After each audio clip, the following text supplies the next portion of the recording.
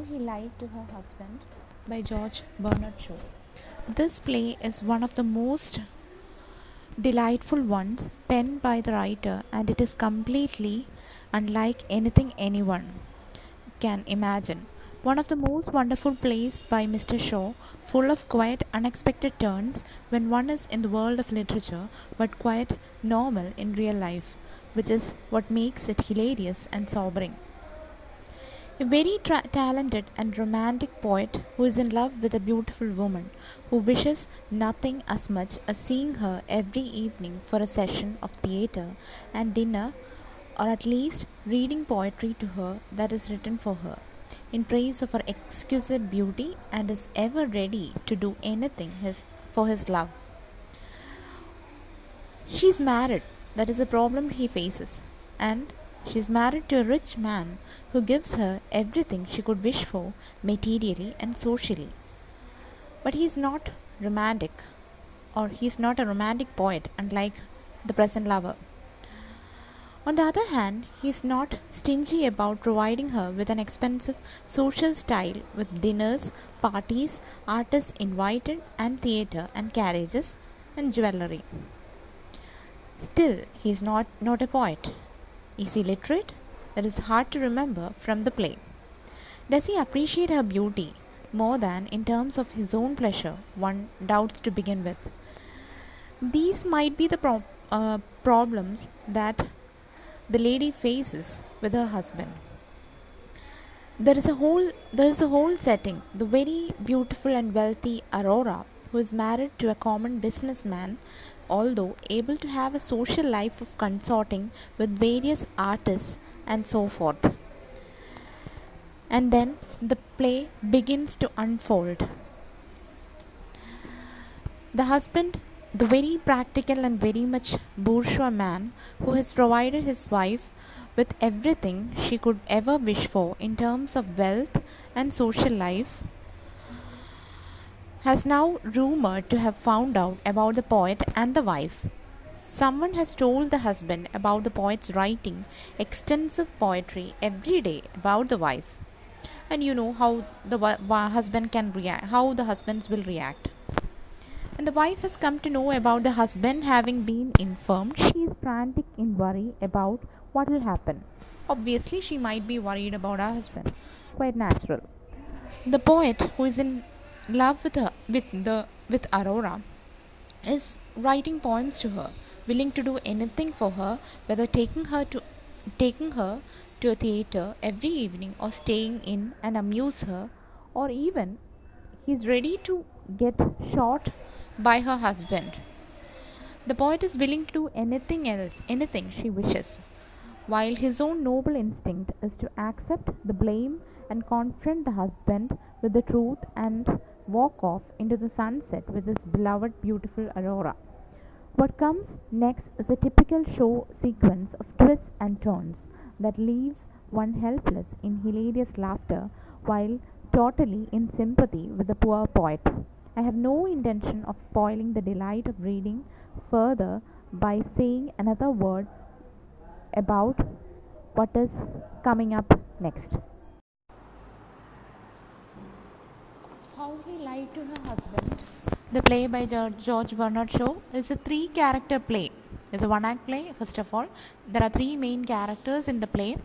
Talking about the setting of the particular play, the play is set in the drawing room of a flat located on the Cromwell Road in London. Shaw describes 3 characters. First one, the 3 main characters described present throughout the play are Henry Abjohn, Aurora Bompas, and Mr. Bompas. So these are the 3 main characters mentioned in the Mr. Bompas. The name of Aurora's husband is Teddy Bompas. So these are the 3 main characters in the play. Describing Aurora Bompas, she has an air of being a young and beautiful woman, but as a matter of fact, she is or she pretends to be more beautiful, but is actually a female of about 37, hopelessly inferior in physical and spiritual distinction to the beautiful youth, Henry Abjohn. Henry Abjohn is a young character, is a youth of 18 years. Henry Abjohn is a talented poet and an earnest lover. He is in love with Mrs. Bombas. As I told earlier, he is a boy of 18 years, and he lives in a very dreamy world. He thinks that he can close any problem in life through his love. In the grip of emotions, he says, we shall straight go to Mr. Teddy and tell him we are going to live as wife and husband. It is 8 o'clock in the evening when the play opens. It begins like this, and the descriptions in the towards the beginning of the play says like it's 8 o'clock in the evening, and describing the background. The curtains are drawn and the lamps lighted in the drawing room of her flat in Cromwell Road. Her lover, a beautiful youth of 18, in evening dress and cape with a bunch of flowers and an opera hat in his hands, comes in alone. So here Henry Abjohn is being described, and he is seen in the flat of Mrs. Bombas or Mr. Teddy Bombas, and he has a bunch of flowers, a bouquet of flowers in his hand.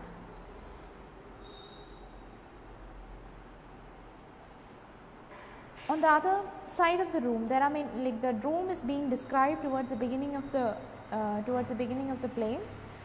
There is a piano, there is a fireplace. On the other side of the room, near the piano, is a broad square, softly upholstered stool.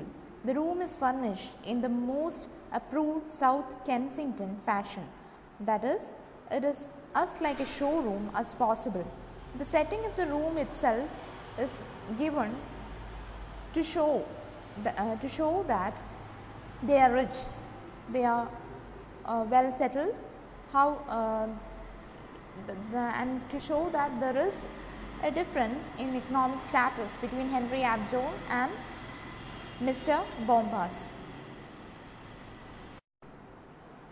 The first thing that Henry Abjohn does after entering the room in a dream, like as if he is in a dream, is to put his flowers down carefully on the table beside the fan. He then takes off his cape, and he finds no place to keep it, so he keeps it. He takes it to the piano and puts it. He keeps it on the table. He puts his hat on the cape, crosses to the hearth, looks at his watch and puts it up again. Notices the things on the table, lights up as if he saw heaven opening before him, goes to the table and takes the cloud in both hands, nestling his nose into its softness and kissing it. He kisses the gloves that were there. As he waits in that particular room, Aurora Bombas arrives. She is dressed for the theatre and wears many diamonds. She has an air of being a young, beautiful woman, but as I already said, she is neither beautiful nor in her youth. The moment she enters the room, Henry Abjohn was actually looking into the mirror, and he keeps it down, puts it down, and he says at last, as if he was waiting for a long time and she has entered really late. The reply that Aurora gives to this is that something dreadful has happened, and he asks, "What's the matter?" "I have lost your pawns. They were unworthy of you. I'll write you some more." The reply that he gives. So what happens is that as soon as Aurora enters the room, she tells Mr. Henry Abjohn that she has lost the poems Henry has written to her. So the reply that Henry gives her is that he'll write more poems. And her reply goes like this: "No, thank you. Never any more poems for me. How could I have been so mad, so rash, so imprudent?" So her problem is that she thinks that the poems will be discovered, will be the poems are in the hands of her sister-in-law. So there will be a problem in future in her life. And when Henry says that nobody will know that these poems are addressed to her, she says that everybody will know, because Aurora is a very rare name, unlike the names Mary Jane or Gladys, Muriel or Beatrice or Francisca or anything like that. Aurora, she is the only Aurora in London and everybody knows it. I believe I am the only in Aurora in the world, and it's so horribly easy to rhyme to it. So she thinks that once her sister-in-law gets the poems, she will definitely know that somebody has written, or Henry has written it addressed to Aurora, and their love affair will be public, and her husband will get to know about the love affair. Henry actually says sorry for having addressed that poem to a married woman, and he gets to know that, and it was then he gets to know that Aurora has a sisters-in-law, and when he asks Aurora about it, the reply she gives is that Teddy's got nothing but relatives. He has 8 sisters and 6 half sisters and ever so many brothers, but I don't mind his brothers. Now, if you only knew the least little thing about the world, Henry, you would know that in a large family, though sisters quarrel with one another like mad all the time, yet let one of the brothers marry, they all turn on the unfortunate sister-in-law and devote the rest of their lives with perfect unanimity to persuading him that his wife is unworthy of him. They can do it to her very face without her knowing it. So Aurora's problem is that she has issues with her sisters-in-law, who are actually communicating with her husband and telling and backbiting behind her, talking bad things about herself to her husband Teddy, and she thinks that this will create problems within their life. And her own need, and what she tells is very interesting. The humor in the play comes through the conversation, and here Aurora tells that there ought to be a law against a man's sister ever entering his house after he is married. I am as certain as that I am sitting here and Georgina stole those poems out of the work box. So she thinks that Georgina, who is one of the sisters-in-law, has stolen the poems she loves and has given it to Teddy. So the demand she wants is that there should be a particular law which enables or which prevents sisters-in-law entering the house of her brother once he is married. Henry says that she will not understand. Georgina will not understand the poems. And the reply that Aurora gives to this is that won't she? She'll understand them only too well. She'll understand more harm than ever was in them. Nasty, vulgar-minded cat. So what Aurora thinks is that Aurora is a little bit more based in reality. So she thinks that Georgina will definitely understand the poems or can understand the poems too well. It's very clear. The poems are very clear, and she'll easily get to know that there is a relationship going on between Aurora and Henry Upjohn. Henry, who actually lives in a dream world, thinks that people don't think in that way. People are not that crooked. He is very straightforward, and so he thinks that people are not that crooked. And then Aurora cites an incident in her life. She says, "Do you remember the evening when I sat here at your feet and read you those poems for the first time?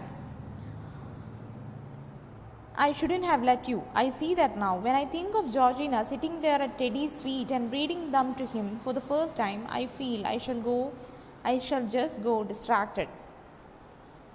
Henry says that he's not at all worried about the poems getting stolen, and Aurora says that it's because he does not think about Teddy, her husband. And Henry says, Teddy is nothing and Georgina less than nothing. All these issues are like neither Teddy nor Georgina or their love affair getting public is not at all a problem for Henry, who is actually in a dream world, who lives in a dream world. The above given lecture was almost a paraphrase of the pages 70 to 73 beginning.